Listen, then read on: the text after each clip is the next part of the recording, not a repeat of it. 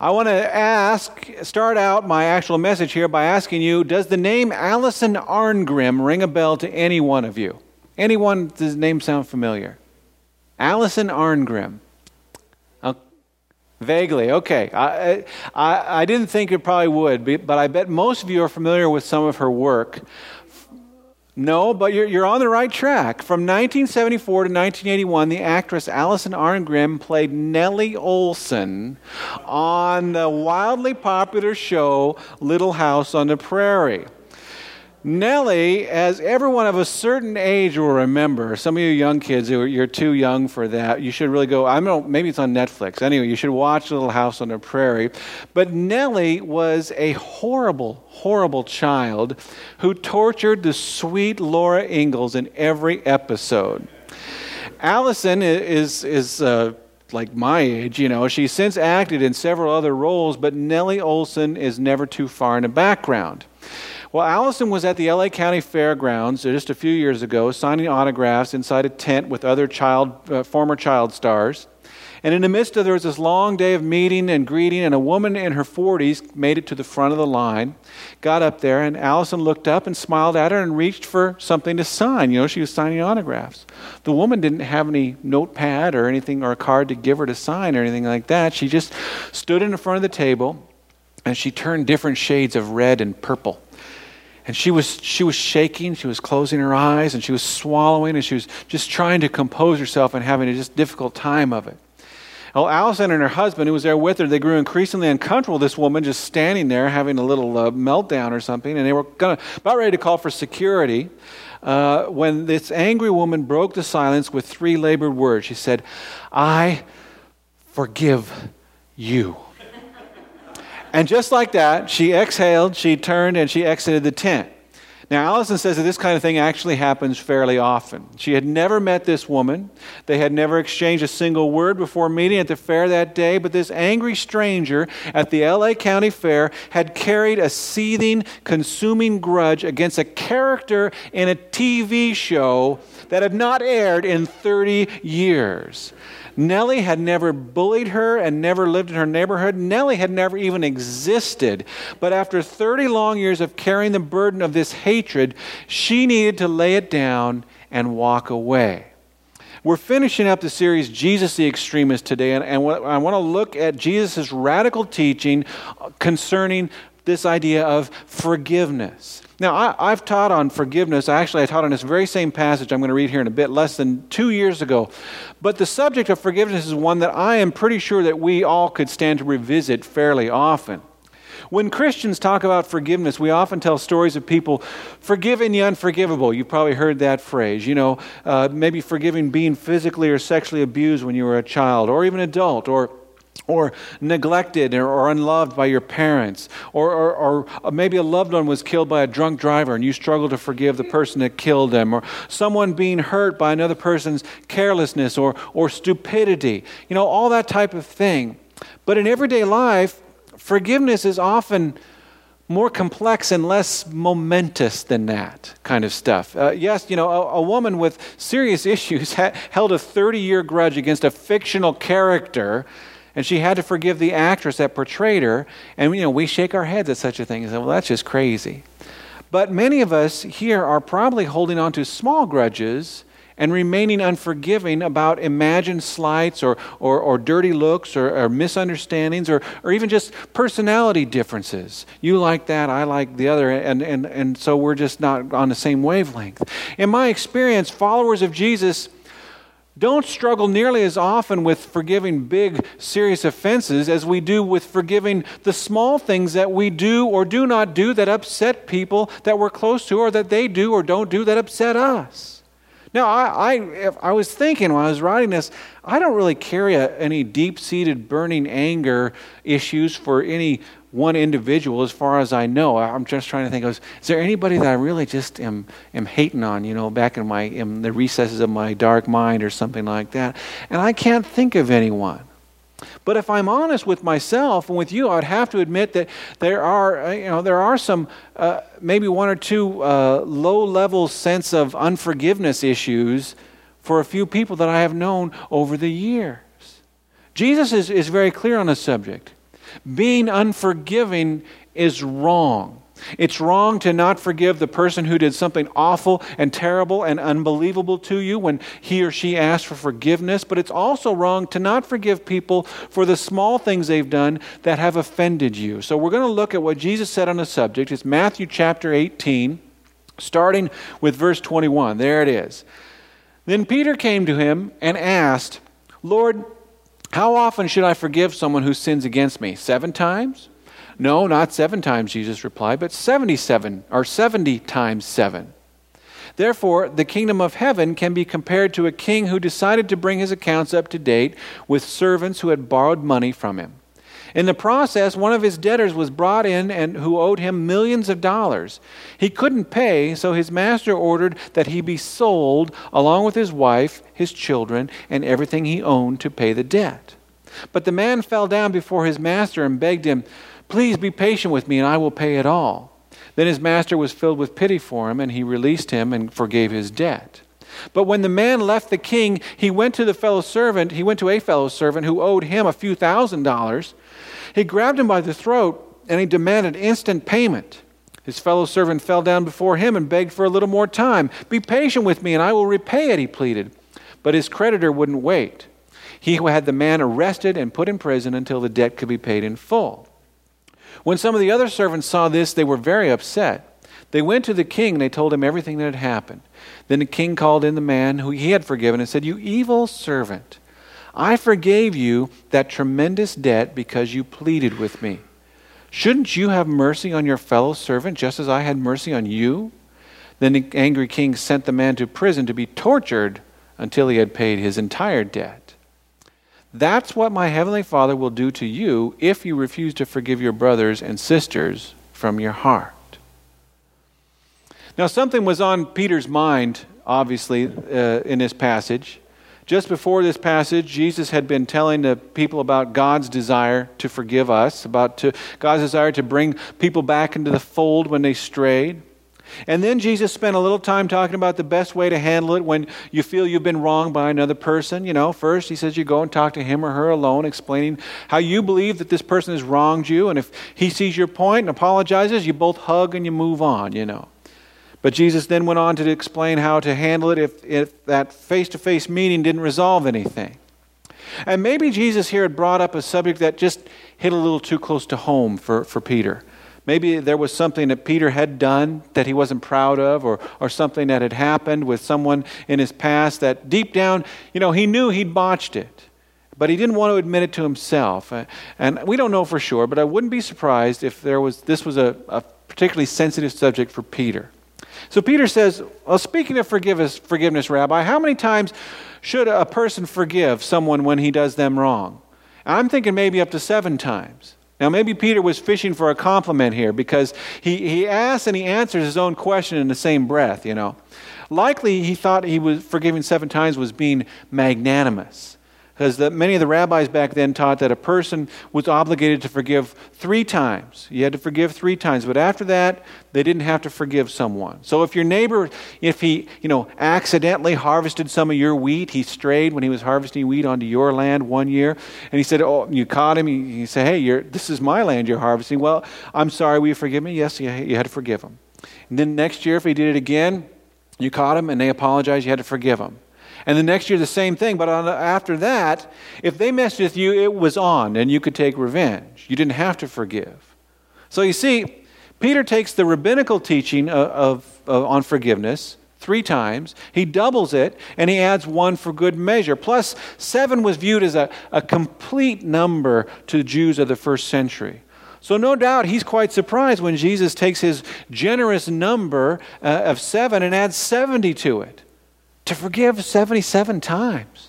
How could a person keep track of that? Now, some translations, because it's a little bit ambiguous, say they put Jesus' number of times a person should forgive at 490, 7 times 70. That's right. Yeah, math is hard for me, but that's right. But most people believe that 77 times is what Jesus actually said. But 77, 490, it doesn't really make any difference in the real world. Now, while they were standing there trying to wrap their minds around this idea of forgiving someone up to 77 times or 490 times, Jesus launches right into this story that makes his point in an even better way. And he tells about this imaginary king who is auditing his high-ranking civil servants. I figure they have to be high-ranking to be trusted with such a huge amount of money. One particular servant had mismanaged his department to the point where he was personally on the hook to the king for a mind-boggling amount of money. Now, the translation I read from, I think they kind of miss it. It says, what does it say? It said tens of thousands of dollars or something like that. What did it say? Millions. I think that's underestimated by a factor of 10 or 100 or something like that. In my... The text says 10,000 talents, but in my wallet here I have well, that's real money. I have a couple of Cambodian bills left over from the trip this summer. Now this is a 500. See, it says 500 right there, and this is a 100. And they were just a little bit of change I had left over from the trip, and I've just left them in the compartment of my wallet where I put funny money when I go traveling and things like that. And it's real, R-I-E-L, not dollars. The Cambodian riel is their unit of currency. And, 600 riel, that might sound like a lot of money. But 600 riel is probably equal to about 15, 16 cents. And so they use dollars for the most part, and then the riel is what they use instead of coins. Well, what can you buy for 600 Cambodian riel? Even in Cambodia, the answer is almost nothing. You might get a small snack on the street or something like that. Really, the hundreds are only good to give away to beggars or something like that. But see, if you're shopping there and you're not paying in dollars, and you're going to be spending what sounds like huge amounts of money, 100,000 riel, 20,000 riel, 500,000 riel. But in actuality, it's not much money at all when you're talking about the buying power or the time taken to earn it. Well, in Jesus' story here in Matthew 18, we've got the opposite problem. 10,000 talents doesn't sound like a whole lot. Even when some people translate it into modern-day equivalent values, it comes out to something like $10 million or some such number. Now, that's a lot of money for all of us here, but compared to what we're used to hearing when our elected officials and our civil servants discuss, county, state, and national budgets, $10 million is chump change. They spend more than that to do the littlest thing in the federal government. Well, a talent was equal to something like 75 to 90 pounds of silver. And in fact, King Herod, king of Israel at the time Jesus was born, he only received 900 talents in tax receipts every year. So this amount here was something like 12 years worth of tax receipts for a small country. The point is that 10,000 talents was an incalculable amount of money. It might have well been 100 or $10 million or $10 billion or $10 trillion. It was more money than any person could actually repay back. Even Bill Gates couldn't pay back that kind of money. And you might have heard the old saying, if a man owes you $100,000, then he's got a problem. But if he owes you $100 million, then you've got a problem, And this is the situation that the king was in. And this guy's summoned before the king.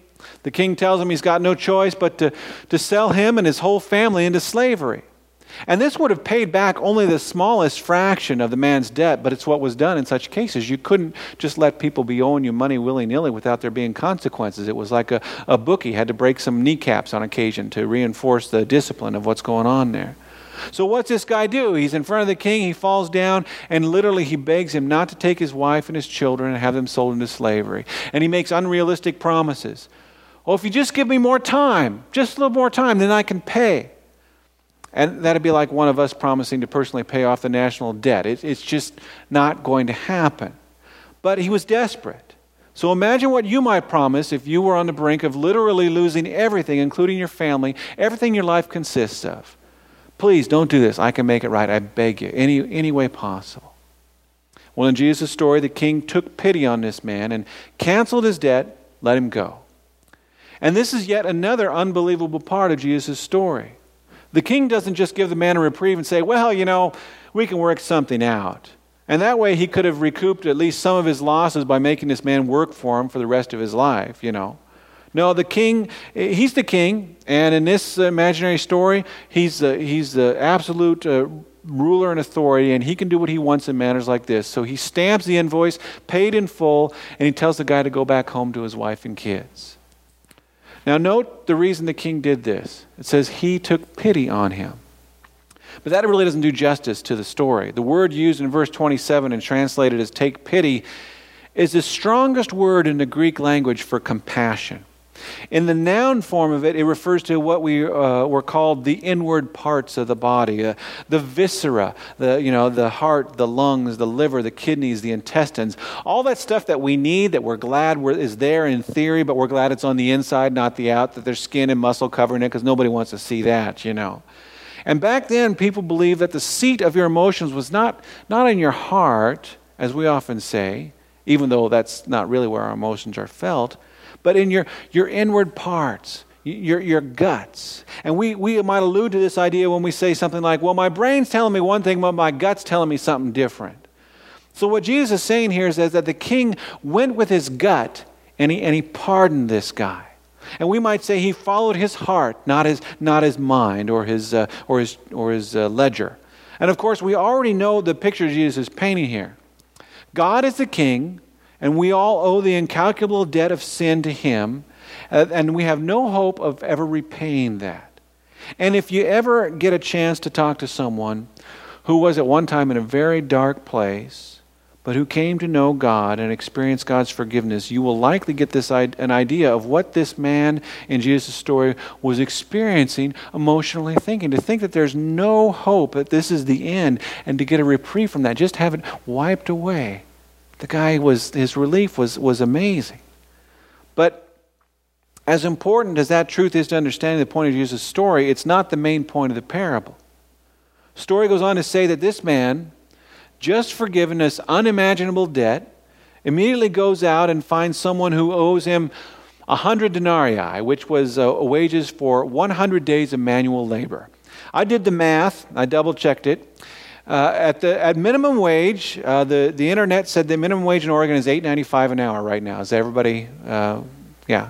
Who works for $8.95 an hour here? But anyway, minimum wage is $8.95 an hour in Oregon, but times 12 hours a day because they work 12-hour shifts. And for 100 days, that's $10,740 gross before taxes. Or is that net? See, I let Pam do the math and everything like that. So it's $10,740 before taxes, gross. So this guy owes him a comparatively small amount of money, yet he presses him for it. When the man does the same thing that this guy had done just before the king, this guy has no mercy on him, but instead he reports him to the authorities, and they have him thrown in debtor's prison, and he's going to stay until somehow the debt is paid back to the civil servant, and he gets his $10,700 in change. And the story goes on. The king's other civil servants, they find out how callous and unfeeling this guy has been, and they go and they tell on him to the king. And they tell him what that guy had done. And the king sends for him and says, you good for nothing, poor excuse for a human being. I canceled your debt when you begged me to. So didn't it cross your mind to give the same break to the guy who owed you money, who would be that would be the right thing to do? And he says, well, I'm not going to waste my mercy on you. You are headed for prison, and not some minimum security white-collar prison even. You're going to the big house. It's going to be rough on you. And at this stage of the story, Jesus' point was almost impossible to miss. Yet he still makes it very clear. This is how my heavenly Father will treat each of you unless you forgive your brother from the heart. Now this story, like so many stories that Jesus told, it gets downright uncomfortable when you start thinking about it. At least for me it does. And I'm pretty sure I'm not the only one who's ever had trouble forgiving. To make it worse, the whole subject goes way beyond the simple math of, well, hey, I'm upset with you. You did X to me. Oh, I did? I'm sorry. I didn't realize I was doing it, or I was being insensitive, or I was upset that day, obviously. I shouldn't have done that. I apologize. I'm sorry. Can you please forgive me? Yes, I forgive you. That's how it works when it's all working like it should, right? It's not that we're not going to upset each other, be angry with each other. It's that we're going to be able to forgive each other and apologize to each other. And that is great when it works like that, but real life is rarely so cut and dry. Instead, it's often more like, that guy, he just really rubs me the wrong way. He ticks me off. He's slighted me. He's cheated me. He's mocked me. He's lied about me behind my back. I'm going to be watching him, and he better watch his step. If he undercuts me at work again, then it's on. See, sometimes we refuse to forgive because we feel we're protecting ourselves or our family. And what's almost worse is when it's no big deal. It's no big offense. When the reason that you're holding this low-level grudge is hard to even really put a finger on. You cannot point to some big thing that some specific person did to you that and you just still don't trust them. You don't like them. You're holding this grudge against them. It's almost something you forget about most of the time. Then you see him and go, oh, that's right. I don't like that guy. And then it's like you're refusing to forgive for reasons that are not even remotely important. Well, if such and so is going to be there, I'm not coming. I'm not going. Well, why not? Well, I don't know. I just don't like him. Well, have they done something to hurt you? Well, I'm not sure, but I think maybe one time they slighted me. But I'm going to assume that they did it on purpose. So it's really hard to say for sure, but I don't like him. So you're going to hold a grudge against them even though you cannot nail down what it is specifically they did to offend you. Yeah, that's pretty much it. You see, in the end, I think a lot of us are like that poor woman who was upset with Nellie Olson, a fictional character for over 3 decades. Things I refuse to forgive and forget are pretty inconsequential if I'm being totally honest with you. And Jesus says, that's enough of that garbage. Just forgive and be done with it. Now, of course, we should not think of this story's main lesson as simply, you've absolutely got to forgive people or God will simply not forgive you. If that's what a person takes away from this, it can lead to all sorts of difficulties. I can see someone, a real worrier cataloging all the times in life when they were wronged and being worried about making sure they forgave every instance. Let's see, did I forgive Kent Flynn, who was a real bully of mine in middle school or in 5th grade or so? Did I forgive him every time he teased me when we were in 5th grade? I must have. We got along pretty well at our last high school reunion, If we say God won't forgive us if we don't forgive, then aren't we saying that God can forgive anything except not forgiving? It gets to be like a time travel plot on a science fiction show. It's unnecessarily complicated.